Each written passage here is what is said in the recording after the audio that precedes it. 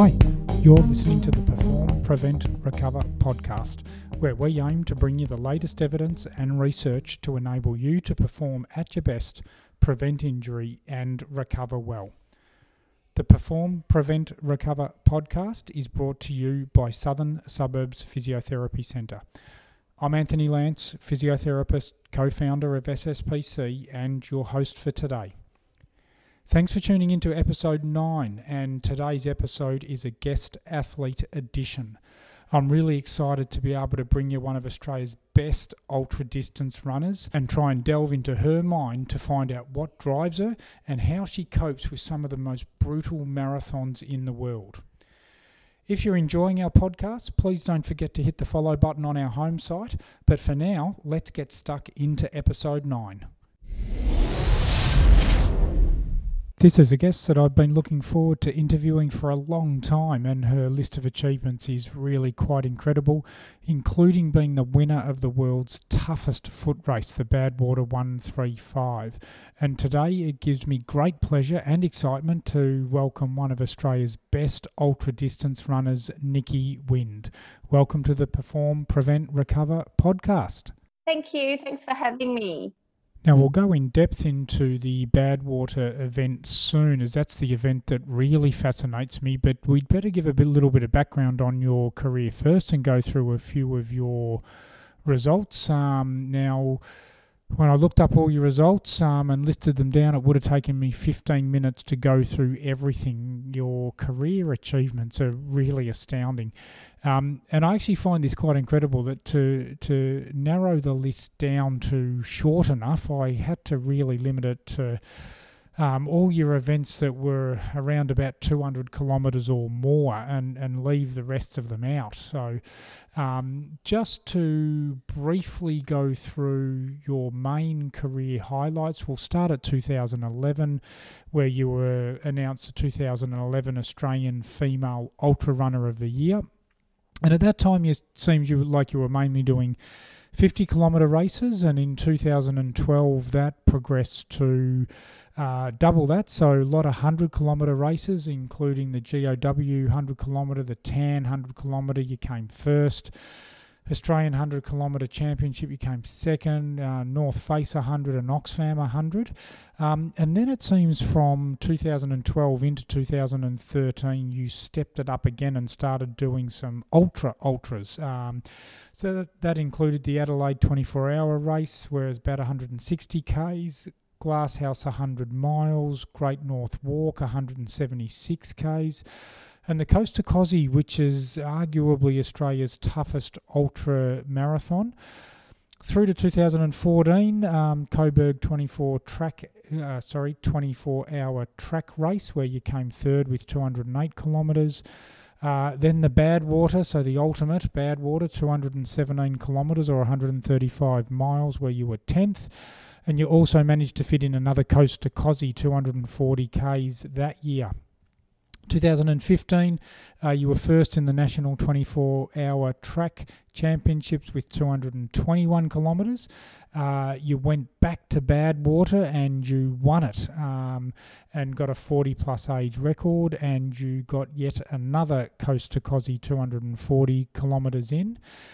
That led into 2016 and an event we'll hopefully talk about a little bit later, where you ran an Australian and all-comers record in a 48-hour track championship in Australia with 343 kilometres. You then went back to Badwater again and completed it for the third time. And then in the same year, you also managed to win the Asian Oceania 24-hour championship in Taipei with 209 kilometres. So a massive year that year. 2017, the main long one was the World 24-hour Championship in Ireland, and then 2018, you did the Surf Coast Century 100k and the Coburg 24-hour track race with 203 kilometres. And then 2019 into Australian representation in Albi, France, where you ran 180 kilometres in the 24-hour championship. And you also managed to come first in the Canberra 48-hour track race with 308 18 kilometres, so a massive year again. Now, keeping in mind I've left out quite a few of your other fantastic achievements from your ultra list, you must be pretty proud of yourself. Yeah, it's actually pretty funny, like listening back to all the races, because probably now with time, I don't tend to race as much. And, I tend to probably just pick a couple of races during the year that I focus on. So, yeah, when I look back, I go, God, I don't know how I did it all. But I think, usually at the start, you're sort of so motivated and it's like you just can't keep doing enough races. Yes, well, that's something I want to talk about, is how you actually found the time to fit everything in amongst everything else you do, but we'll touch on that later. But let's go back to the beginning, and it did seem in 2011 you were doing nearly all 50-kilometre races, and then 2012 you stepped it up to being really all 100-kilometre races, and then your significant ultrasound started from 2013 onwards. So what drove you to go further and further from 50s to 100s to 200s, and in the end you were doing over 300? So what was the driving factor behind all of that? I think probably like anything, I started off, I used to run a marathon. I did my first marathon probably when I was in my mid-20s, and it was one of those things, I might do a marathon once a year, and that was sort of it. And then I have sort of been heavily involved. I used to play like competitive tennis when I was younger, and basketball. So I sort of grew up in a very sporty orientated family, and I joined the gym when I was 12, and it was actually through my gym that I met a group of guys that wanted to do Oxfam, and because they'd seen me out, going for a run here and there, they just sort of said to me, "Oh, you're keen on putting an Oxfam team together?" So right, that was probably, I did Oxfam in 2010, and we sort of from there I think, we did a couple of races as training for Oxfam, and then, you do 50K and sort of go, oh yeah, this is good. And what I enjoyed about the ultras was probably a lot less stressful than doing like trying to hit like a fast marathon. But, and I liked, you can walk, you can eat, you can talk, and it just, it was just a lot less sort of stressful. And then I think just like anything, I cover, you do a few 50Ks, and it's like, well, what's next? What can I actually do to challenge myself? And, then from there, the 100Ks, they become like you're doing 50Ks, and then, it becomes milers. And yeah, right. So I think it was always sort of just looking for the next. For me, it was always a personal, how far can I push myself? How far can I go? So it was always for me about a personal challenge, and just, I suppose, seeing how far I could push my body. Yeah, okay. We'll come to the end about whether you've found your limit yet, or you're going to do more. But this is a question that has always fascinated me. And when you look back, do you think you were born with a gift to run ultras and it just took you a little while to work that out? Or do you think that when you found running, that you were able to train yourself to get to the levels that you are? So I suppose the question that does fascinate me is, are you born to be great, or can you train yourself to be great? That's actually a really good question. I was actually out running with one of my fellow Aussie 24-hour teammates last Sunday, and we actually had a similar conversation. And for me growing up, like I go, yes, I was competitive at tennis. Yes, I was sort of competitive at basketball. I never really ran. And the true story is I would get my mum to write notes so I didn't have to go to cross country when I was at high school, because I just didn't like it. I didn't enjoy it. And I think too, for me, and whether it's my work, so whether I'm at work or whatever I'm doing, I like to put 110% in. So it just sort of became, like, I suppose, a challenge. And I'm always, I like to train hard. I like to, if I'm going to do something, like I wouldn't do a race if I thought I can't put in 110%. So, if it meant getting up at 4 a.m. to get a run in, then I was prepared to do all that.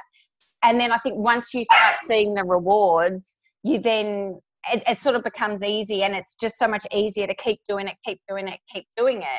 as well as I think over time, you know, I've added in things like strength training, Pilates, hot yoga. Yep. So it's not just the running, like it, and, you know, dietitian, like it becomes so much more than just about the running. Yes. So did you have a point, again, looking back on that history, did you come to a point where you thought, gee, I'm good at this and I can keep going? Like, was there a moment where you really felt, wow, I've found my lot in life and I need to push this? Oh, it's so funny because, like, honestly, I mean, I know, like, people who know me, like, I honestly don't go, oh, like, I'm this fantastic, great runner. Like, I don't see myself like this. And most of my friends aren't runners. And, you know, like, my girlfriends and I sit around having champagne, sometimes numerous times during the week. And, you know, I even have like a bit of a tradition with one girlfriend. Before every race, she always comes over and we have a drink together. And I suppose I don't see myself like that. You know, for me, it's been the personal, trying to push myself as hard as I can. And, you know, I've got the guys from the gym who, you know, started it. Like we laugh sometimes. They're like, oh my God, like, can you believe you've done this and that? Yeah. And sometimes I can't, you know, and sometimes I honestly don't think, oh, I'm that great runner, sort of, like, I just don't think like that. Look, let's get on to Badwater, which is obviously the reason here. But before I start asking you questions, I think we need to put some perspective around Badwater for those that don't quite realise exactly what it entails. So Badwater basically covers 135 miles or 217 kilometres from Death Valley to Mount Whitney in California. It's titled the world's toughest foot race, and it really is the most demanding and extreme running race offered anywhere on the planet. So the start line's at Badwater Basin in Death Valley, which marks the lowest elevation point in North America at 85 metres below sea level. And by the time you finish, just more than 2,500 metres above sea level at Whitney Portal, which is the highest point in the US. And the Badwater 135 course covers 3 mountain ranges. So over the course, you have a cumulative vertical ascent of almost 4.5 kilometres. But you've also got a cumulative descent of just under 2 kilometres, so a lot of up and down. And the terrain isn't difficult only because of this up and down, but it's also the fact that you're running on bitumen roads and through a desert and with the heat. And to give people more perspective around the map, when you look at Death Valley to Mount Whitney on a map, it's about 80 miles, whereas the race route that these competitors take is more than 135 miles. So it just goes to show you how up and down and around and about it is. And just to make it even more extreme, they schedule this race annually in mid-July when the weather conditions are at their most extreme, and it's not uncommon for the temperatures to be well into the 50 degrees Celsius level. And when I look back to one example in 2018, and they changed the start time from morning to evening by this stage, so a 9:30 p.m. start time, and the temperature was still 48 degrees, and that's obviously long after the sun's gone down. Now, most of us here in Australia pass out when it gets to 40 degrees and we've got the air conditioner on, but you're running 135 miles in these conditions, which makes the event even more amazing. But look, what got me first interested in Badwater was actually your husband, Dave Eadie, who's well known on the ultra circuit, and he did the event a few years before you. And I remember going to a charity event that he had and watching some of the footage and just thinking, gosh, these guys are just totally mad. So that brings me to my first question is, did you get inspiration from seeing Dave do Badwater, or was it always something on your list that you were aspiring to? I think because, you know, I'd done most of the really big ultras in Australia. And once again, it's sort of like, well, okay, what's next? You know, like I've done all these races, pretty much every state in Australia I'd been to. I'd done all the big milers. I'd done Koscioszko. So it was sort of, oh, what can we do next? And, you know, probably him talking about it and he'd been there and he really probably encouraged me, you know, throw your hat in the ring, have a crack. You know, they only take 100 people. You might never even get picked to do it. So it was always, let's just sort of see what happens. So I had to do 300 milers within a calendar year. So I did those, sent off my resume, and then, I got in. So, and then that sort of from there, it was just, full on training and planning and, just to get there sort of in the best shape possible. Yeah, sure. Because I think that's another thing with it. It's not like a race that you can just register for or go in a lottery. The qualification itself is pretty tough. So you mentioned the 300 milers. In the end, does that go on not only the 300 milers but time, like the quickest get in? Because I presume there's many more applicants than people. Yeah.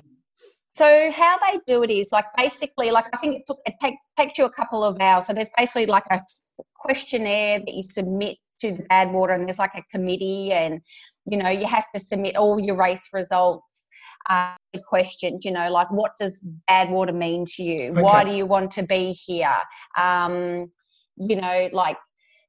More than just hey, I want to do the race. It's actually explaining, what made you want to come and do Badwater, and what are you going to bring, and even questions like what do your running peers, how would they describe you as a person? It was pretty actually full on, and okay. You had to put a lot of time and effort into it. And my understanding is they actually, they get thousands of people applying. Obviously, they go through, okay, you've got the 3 races, and then they grade you. So they basically give you a number from 1 to 100. And if you're in that sort of 100, then you make the start line. Yeah. Okay, interesting. And what, I think it's 4 years after your last Badwater, when the term Badwater 135 is mentioned to you these days, what's the emotion that comes to mind?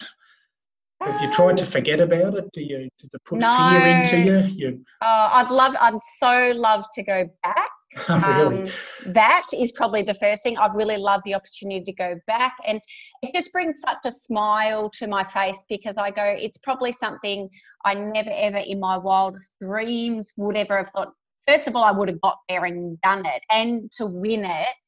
And they're actually, they talk when you're there about the Badwater family. And I think just the friendships and the people I met that I'm still in touch with today. It's such an amazing race. It is life-changing. Okay, so is there a chance you'll go back for number 4?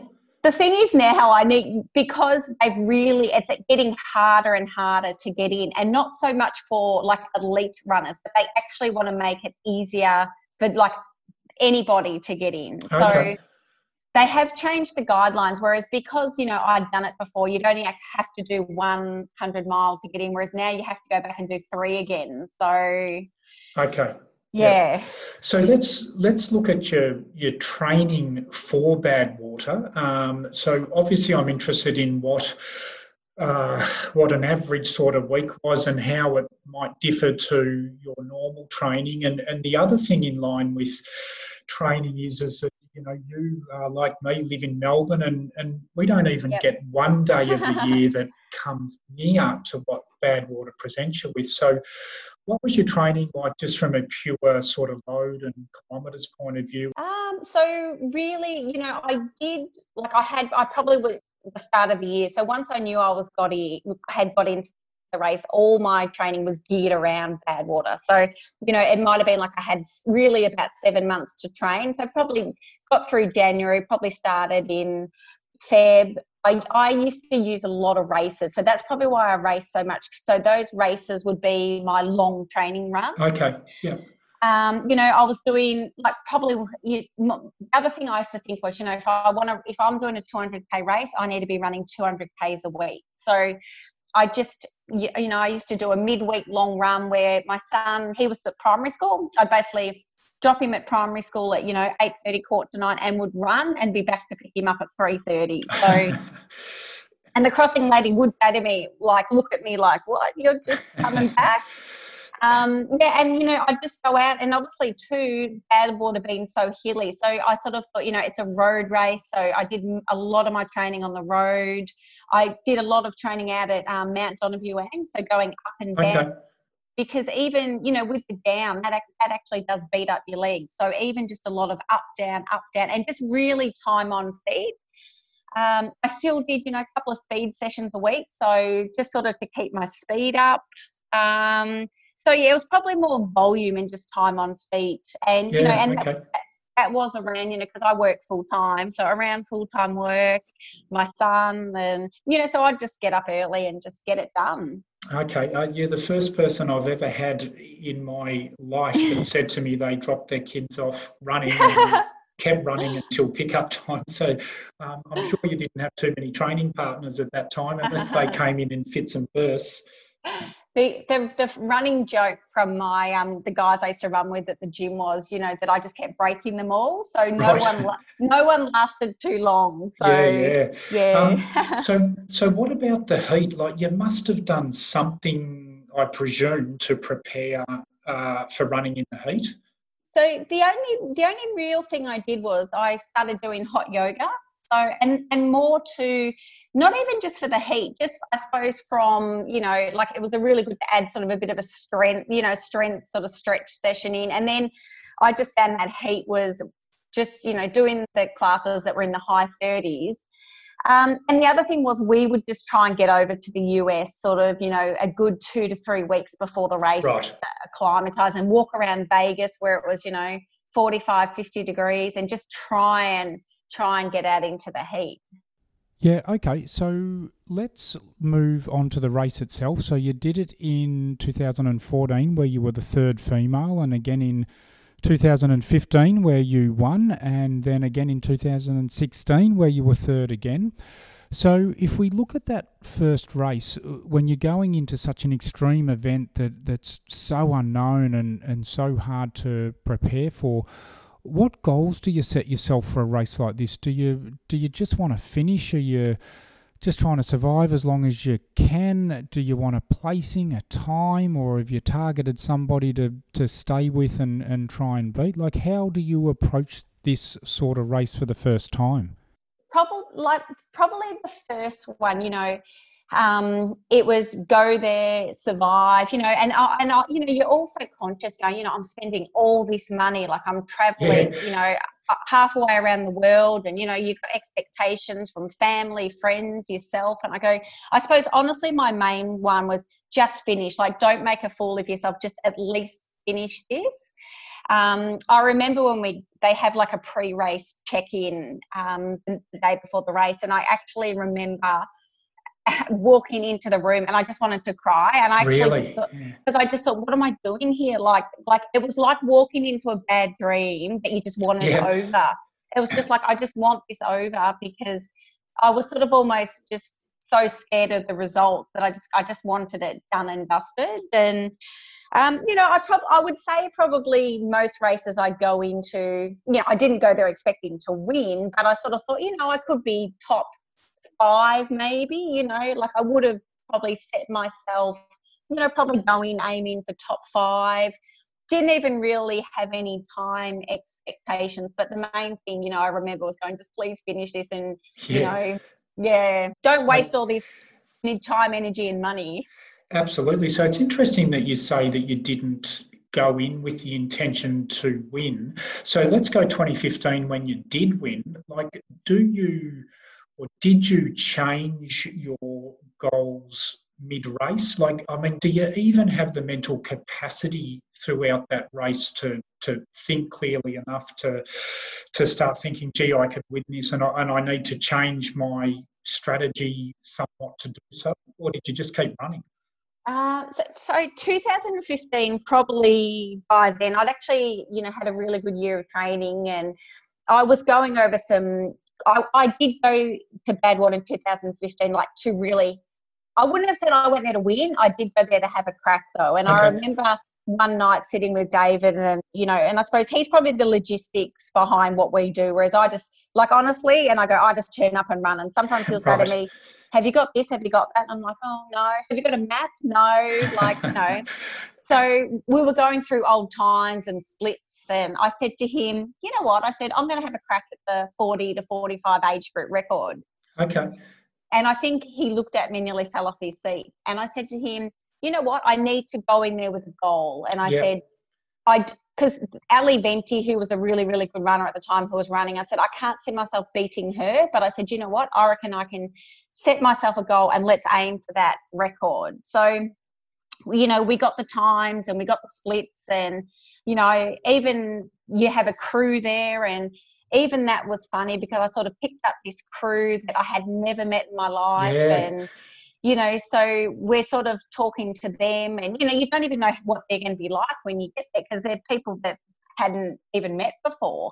So isn't that, like, I mean, that on its own must mentally, it just throws another challenge, doesn't it? Because most other crewing, certainly your track, Yes. you know, your 24, 48-hour track and your Oxfam, like your crew are your best Your mates or your friend, partners or so that must be just a challenge in itself. So did you not know anybody in your crew?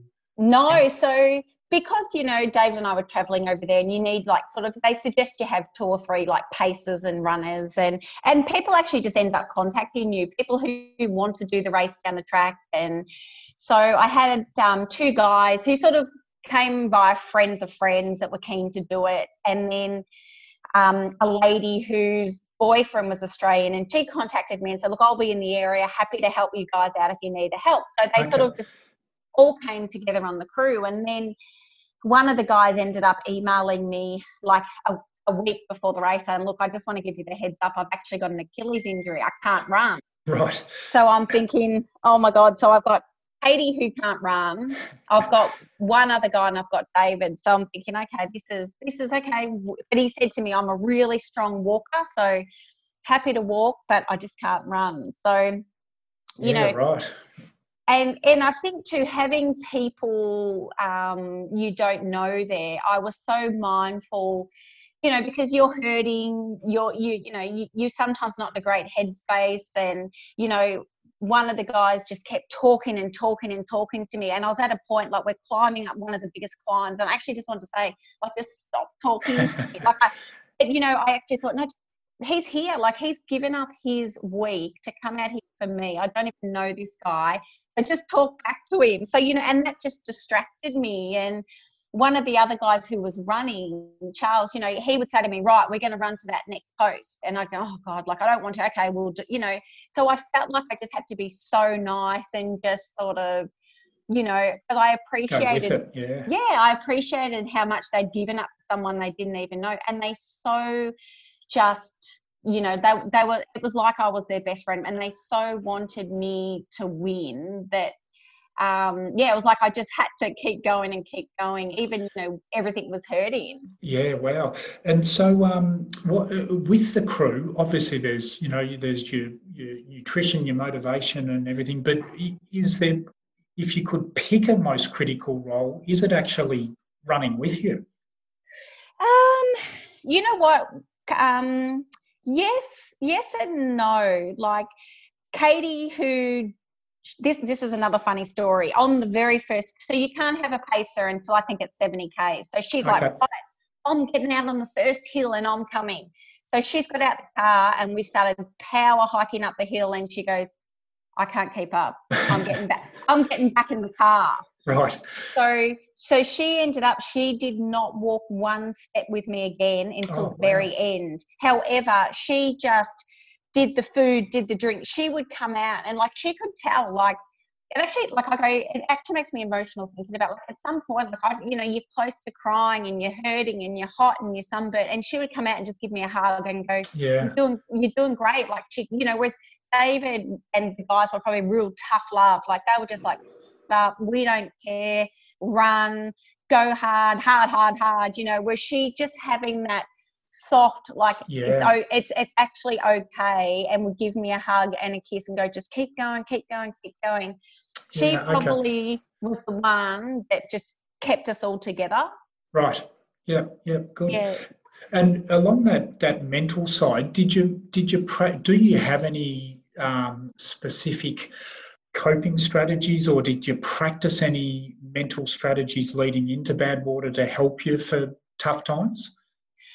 I don't, but I tend to, like, while I'm running, like, I listen to my iPod from start to finish. So I have music going, and you know, when it gets tough, I actually, you know, I think about you know, like my son wasn't with me, so I was thinking about him at home. I think about like my family, my friends, like, you know, and, you know, the crew were reading out messages, you know, so they were reading out messages from like other runners from, you know, and it was like, you know, they're like, the whole of Australia is behind you. So you just feel like, you know, I wasn't just doing it for me. It's like, you know, I can't give in. And, you know, even I remember part of what I kept thinking was I couldn't wait to finish just to ring my son. Yeah, right. And when I got into the lead and, you know, Dave's going, you've won this, like, it's good, you've won it. And I still, like, I couldn't believe it, but I just kept saying to myself, just, you have to win now, you have to win, you have to keep running, you have to keep running. And I could like, just, like, you could see myself picking up the phone to call my son just to tell him. Yeah, so right. That just motivated me just to keep going. Yeah, and I think it's interesting when we interviewed Donna Urquhart, who you know well and have run with a lot, and she says too that, you know, one of the things is to imagine yourself at the end, you know, and what's going to happen at the end, and who you're going to talk to, and who you're going to celebrate with, rather than dwelling too much on the then and now. But but let's again talk a bit about the in race stuff. Like it's said that through certain stages that you've got to run on the painted white lines of the road to stop your shoes from melting. Like, is that true? The year I did it, I think it was about 52 degrees, and you are sort of running on the edge of the road. I didn't see any roads melting, but my whole legs were covered in a heat rash, like this red, spotty, like itchy heat rash. I think just because the heat radiating sort of up off the road. But it's a different heat. Like, it's a really, really dry heat. You have got your crew with you sort of, you know, every 5Ks, they're stopping, they're spraying you with water, they're hosing you off. Like, you actually covered, like I was covered head to toe in white, you know, headgear and everything. So, and I think the fact that, you know, they spray you down, you're wet, and then you do dry quickly. But I didn't ever at any point, like, there was a couple of times I was like, you know, I'm hot, but it's such a different heat to what it feels like here. Like, I know it's hard to imagine, like, you know, 52 degrees, but it probably feels like it's like high 30s on a Melbourne's day. Okay, yeah. And did you use, again, I vaguely remember seeing your husband Dave, when he did his, lying in an ice esky almost on the side of the road. Like, did you have, other than being sprayed down, any other strategies for the heat? Well, no, look, I didn't lay in any ice baths, but, you know, just things like ice bandanas, like putting ice in your hat. Like, the main thing was keeping, like, your head cold.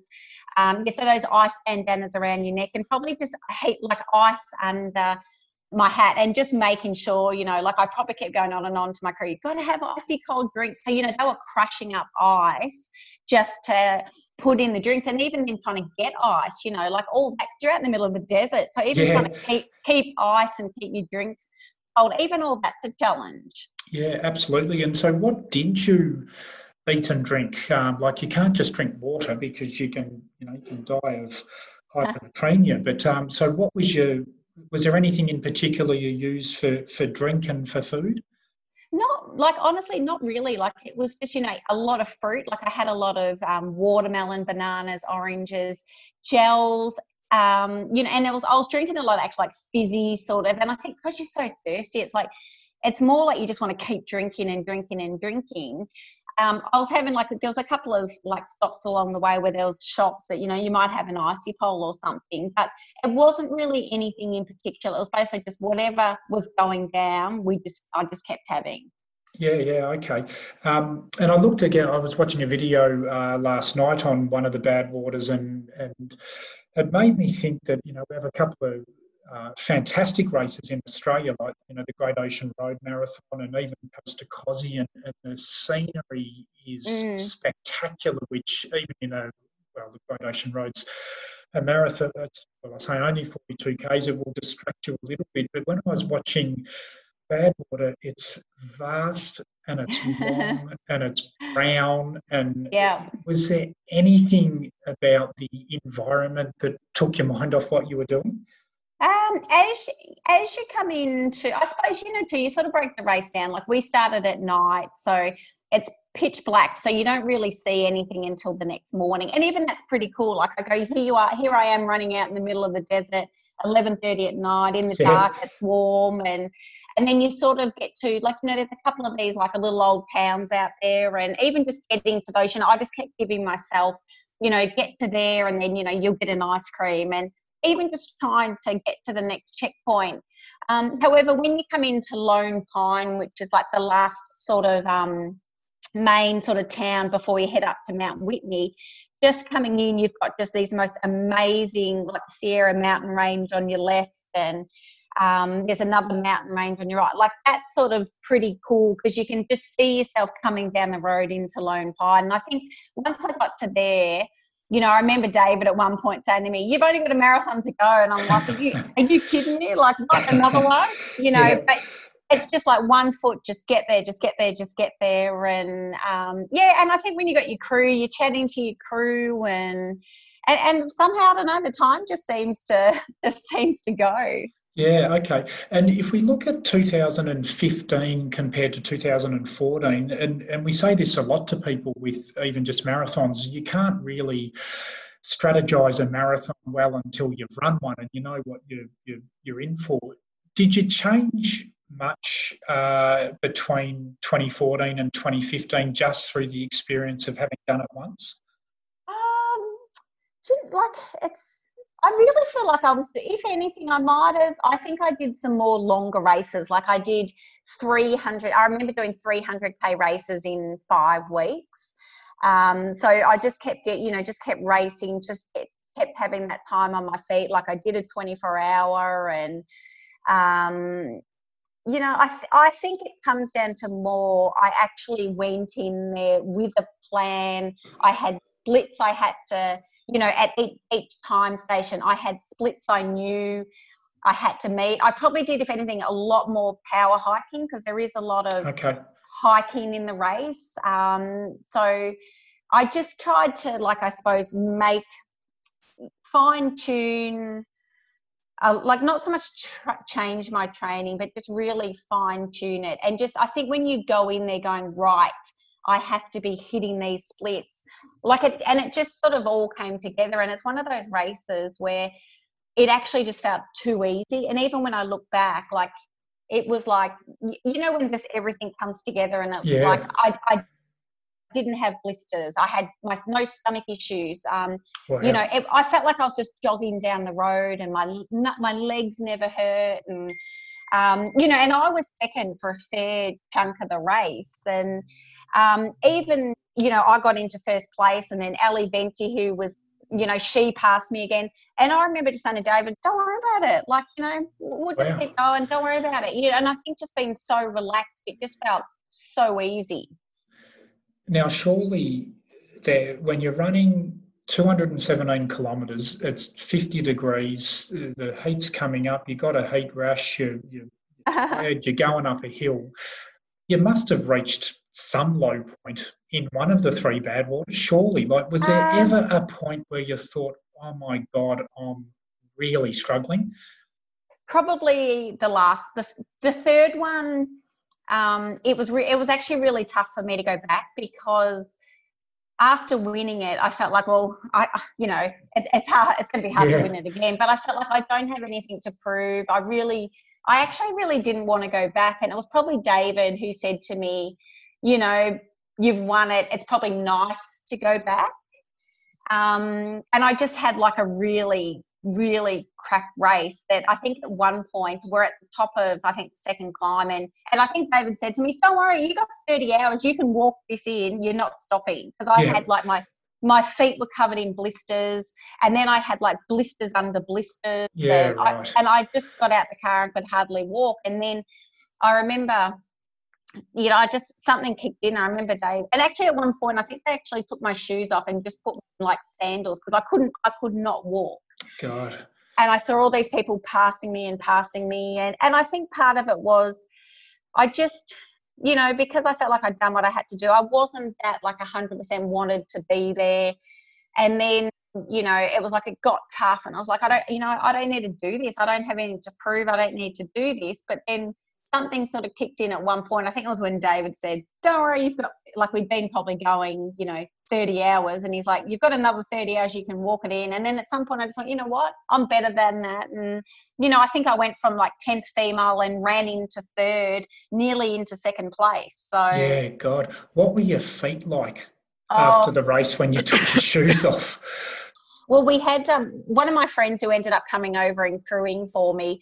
He's a nurse, and I remember taking my shoes off and the look on his face. And I said, I don't even want to look at him. But it was basically like the whole bottom was blistered. But then they'd put like those, those patches you put over your blisters, the Compi. Yep. So he'd put those over it, and then they'd blistered again underneath those. Oh, God.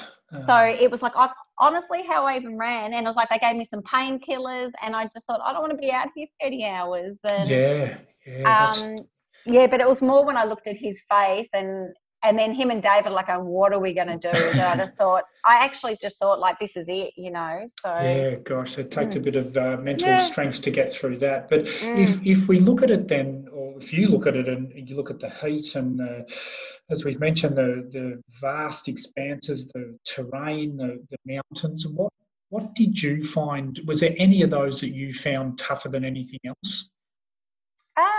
Out of the Badwater, the race? No, just as in, did the heat get you the most? Did the climbing, did the descent, did the vastness and the loneliness? Was there anything that stands out as being the toughest? Not really. Like I honestly just saying to myself, oh my God, like I'm so lucky. Like, thousands of people want to be here. Like I'm so lucky to be here. And I was just trying to embrace it and embrace the heat, embrace the crew. And I think when you have such a good race, like especially the year I won, like there was probably no point I even really had a flat point, because it was just like I was jogging down the road and, and I remember getting to the end, because the last climb up to Mount Whitney is like 17 Ks literally straight up. And I remember at one point saying to David, like, how far? And he kept saying to me, you've got a couple of Ks. And I'm like, and then I'd measure on my watch, and then I'd go, how far now? And he'd go, a couple of Ks. And I he just told me a couple of Ks. And he just said to me, like, just trying to keep me going. And that was probably the only time I was like, I'm done now. I want this over. And I said to him, it kept frustrating me, because he kept telling me I had a couple of Ks. Whereas I was looking at my watch going, but I've done another couple of Ks. Yeah. It's interesting. Like I read somewhere, and obviously from listening to you, it's just a drive to be your best that gets you through. But I was reading one participant saying that Badwater was spiritual for him, and that he thought it brought him closer to God. And I reckon running through a desert of 50 degrees in those mountains is probably closer to running through hell. But did you get any spiritual or emotional feeling from running and completing it?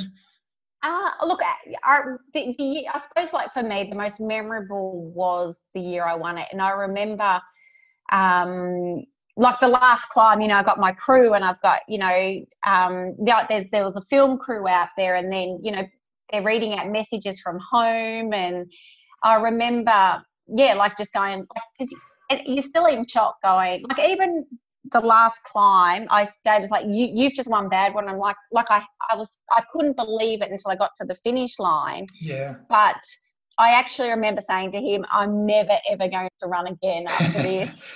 And I said to him, like, how can anything top this whole experience? I don't have to run again. Yeah. So, and it's just such an amazing, I think just being there, the people, your crew, just going, these people I don't even know who've just given up so much to be here. And, Yes. So is it more a physical or a mental test, do you think? I think if it's obviously both. I mean, you need to go there and have trained, and you need to put the training in, but I think it's your mental will that's gonna, when the going gets tough, is gonna keep you just putting one foot in front of the other and running when you think you can't run anymore. And, and I think just believing your training, back yourself in, and if you've done the training, then there's no reason anybody can't finish the race. Yeah, okay. And I'm going to put my physio hat on now. And again, another part of my reading, I was reading a professor of physiology who studied some Badwater runners post-race, and it's quite interesting that his statement is that their muscles look like a blender had gone through them, and the repair process took months. So can you sort of explain to us what were the next 2 or 3 days or week like after Badwater, and how long did it take you to truly recover? So I remember the next morning waking up, and obviously when I won, like, you're on a high, you've hardly slept. I think the challenge was actually, you know, those showers that you are in a bath. So I think the challenge was actually trying to get up over. That was a challenge to start with. And then you probably wouldn't believe, but I think it was not the next day, but the day after that, we actually did a hike to Mount Whitney, which right, was, of course. I think David made me do it. I think it was like, you know, it was probably a 35, 40K round trip from the day after. Yeah, so it was about 30, not the next day, but the one after that. So we went from the portal up to the very, very top of Mount Whitney. So that was about, 36 hours after the race. Right, okay. And what was it? Was it your quads mainly? Oh, my feet. I just remember, like, I think that day, you know, when we did the hike, it was probably mainly just my feet. Like, they just sore, and, you know, you're obviously stiff and sore and everything. And one of those things, once you get moving, you're okay. But I just remember I was wearing hockers, and I think, like, my feet were so swollen that they felt like they were just jammed into these runners. Right. Yeah, but and then, you know, I think we were over in America for a few weeks. So I just straight away tried a bit of active recovery, walking, and probably, like, I allow myself, you know, a few weeks of sort of nothing, and then I just get back into some gentle walking and running, and that's sort of about it. Yeah, and look, that's interesting because it fits in, you know, the research tells us now that the active recovery is so important, and people can spend so much time on, you know, stretching and ice bars and all sorts of things, and but active recovery really is the way to go. And it's interesting, after such an extreme event, even when your feet, you know, possibly shouldn't have been doing that walk, but the active recovery was probably the best thing you could have done in many ways. Yeah, and I think just, you know, like, I still now believe, like, if I do a tough run the next day, it might even just be going out for a walk. Yep. You know, and we did a lot of bike riding, so I think just, you know, and I feel like it is just flushing out that lactic acid, and it's so important, and I think it's better than sort of doing nothing. Yeah, absolutely. Now, it'd be remiss not to talk a little bit about your post-Badwater stuff, because that's been, you know, just as impressive as the Badwater. So you sort of have progressed or gone into a lot of track and 24 hours, 48-hour events, and brought your Australian representation across multiple ultra events. How do you find the track events can still be individual, but certainly in Elvie it was team. Like, how do you find the team events compared to the very solo individual Badwater type of events? I think because running is such an individual sport, that to actually, you know, especially represent your country and run as a team, it's actually nice being out there together, feeling like you're actually part of something, encouraging each other, supporting each other. It is a real buzz, you know, even just travelling, and, you know, you have all your lunches and your dinners and everything together. It's nice on the top of something that is such an individual sport. Absolutely, yeah.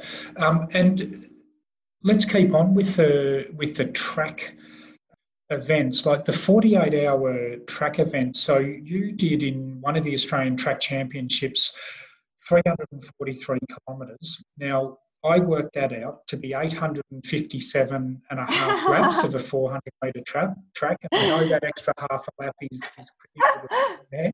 How did you find that? Like 857 and a half laps, that must be tough.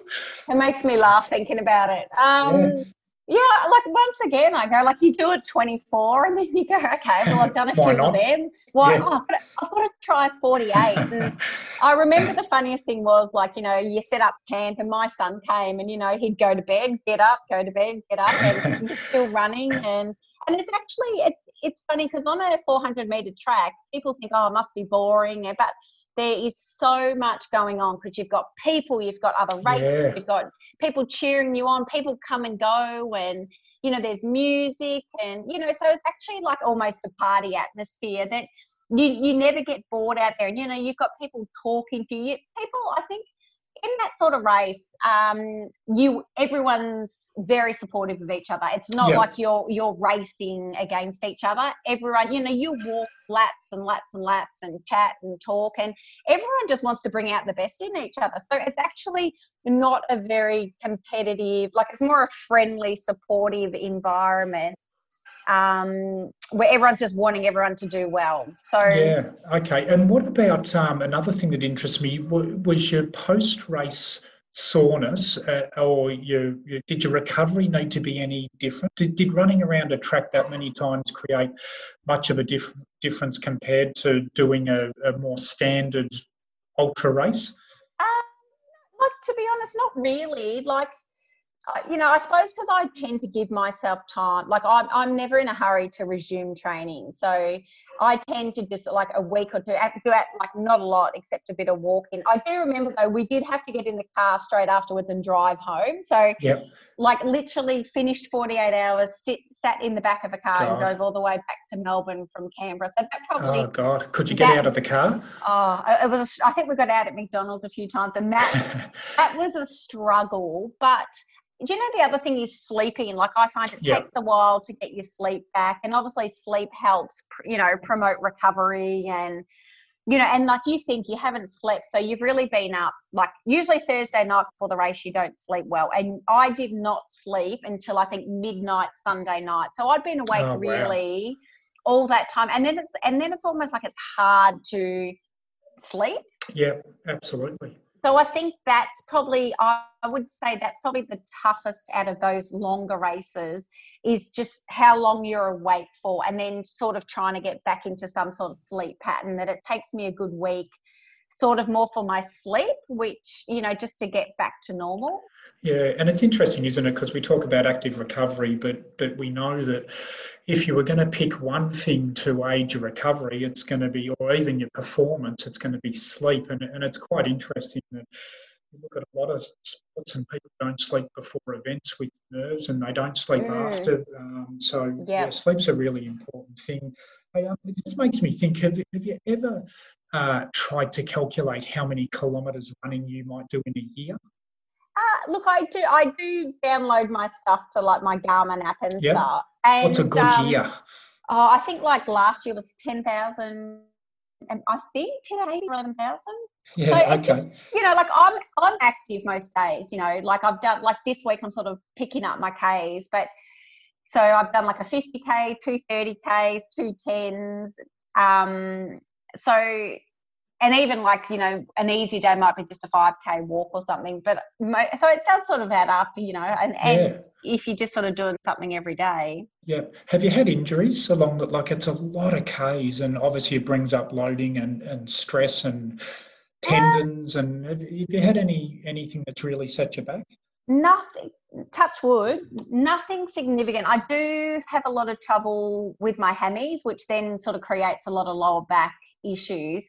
And that's probably one of the main reasons I have introduced strength training into my routine. Just, you know, because as well as where I work, you know, we have exercise physiologists there, and, you know, and it's interesting how it all works, because you go into the physio and then they suggest, okay, get a strength program. You start training with the exercise physiologist. It's like, oh, I don't need the physio anymore. Yeah. So, you know, and I think just building, you know, runners used to frown about strength work, whereas I think now, having a strength program you do twice a week, even some Pilates classes, it is so important to have that strong core, which since I've been doing that, I go like back and hammies, no issues at all. I suppose luckily, you know, I might go and do a workout. Working, it helps because I work, you know, within a gym environment. Yeah. So, and two, I go, it doesn't have to be long. Like I think people sometimes think, oh, I've got to be in the gym for an hour, but sometimes like just a half an hour, just some key exercises. It's not like you have to do this whole body workout, but if you're just doing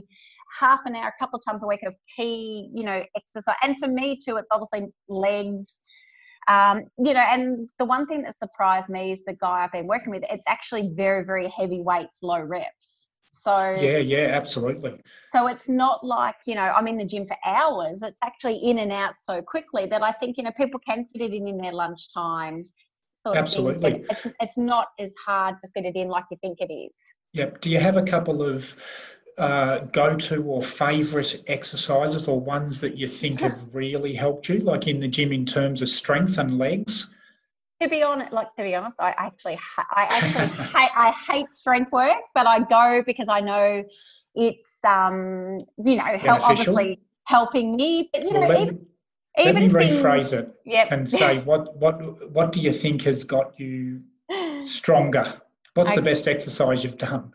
I don't know, the one where like it's a bridge, you know, a bridge when you're on your using. So I find where I'm using a lot of my body weight with bands and things that I can just do at home. Those sort of things I feel like it's just so isolating on my hammy. Sure. Deadlifts, you know, with a heavy weight, which I used to be, I actually say, I can't do that. I'm going to like hurt something. Yeah. Hero I train with goes, yeah, you might, but he goes, but then you might trip down the gutter too when you're running. So, absolutely. Yeah. Yes. Good. Look, a couple of questions left, more to sum up, and maybe it's Badwater with this one, but what's the toughest event you've ever done? Toughest.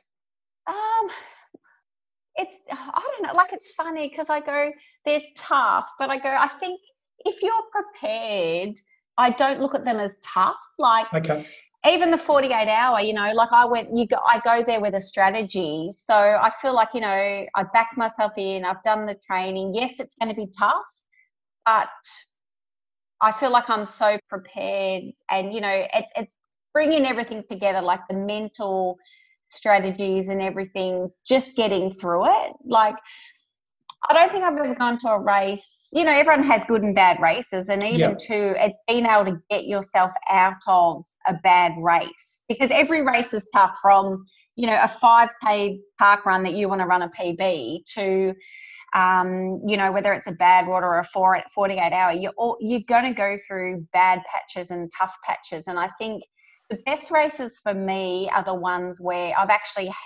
had a really bad patch, and then I've somehow talked myself around to get out of that. And that's probably, you know, I think what people need to be able to do, because no matter what sort of race you're doing, they're all tough.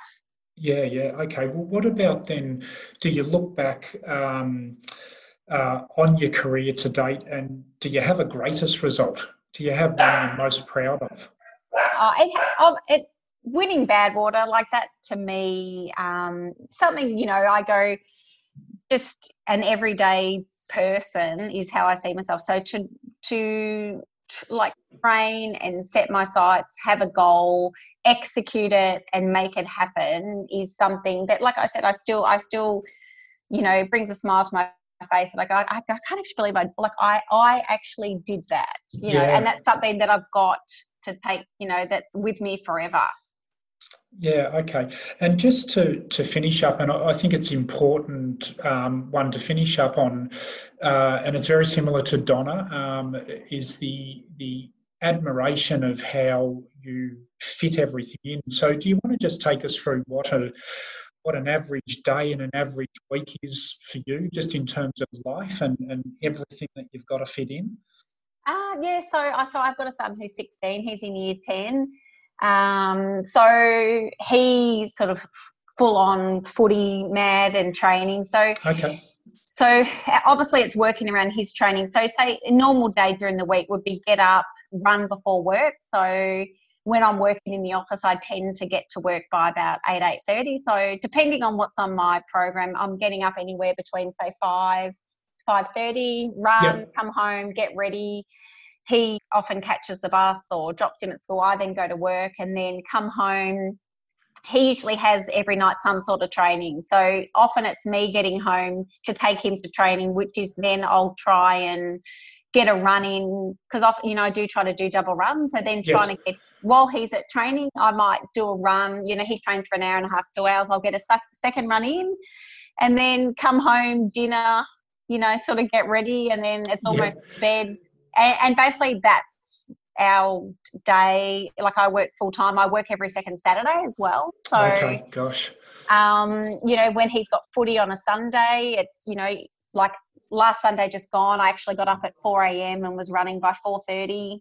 Yeah, right. So finished by 12. So, and it's just fitting it in around everything. So I do tend to look at what Dan's schedule is, what his training is, and sort of see where I can plan a run, when he's training. I try and do my strength work during my lunch break at work. I'll, just go and quickly do some sort of break. So I squeeze that in, and and it's just being organised, making sure dinners are prepared, or something quick and easy for dinner, being organised for the next day, having my clothes out, just making sure, that I'm so organised that, I'm not leaving things to the last minute to get ready.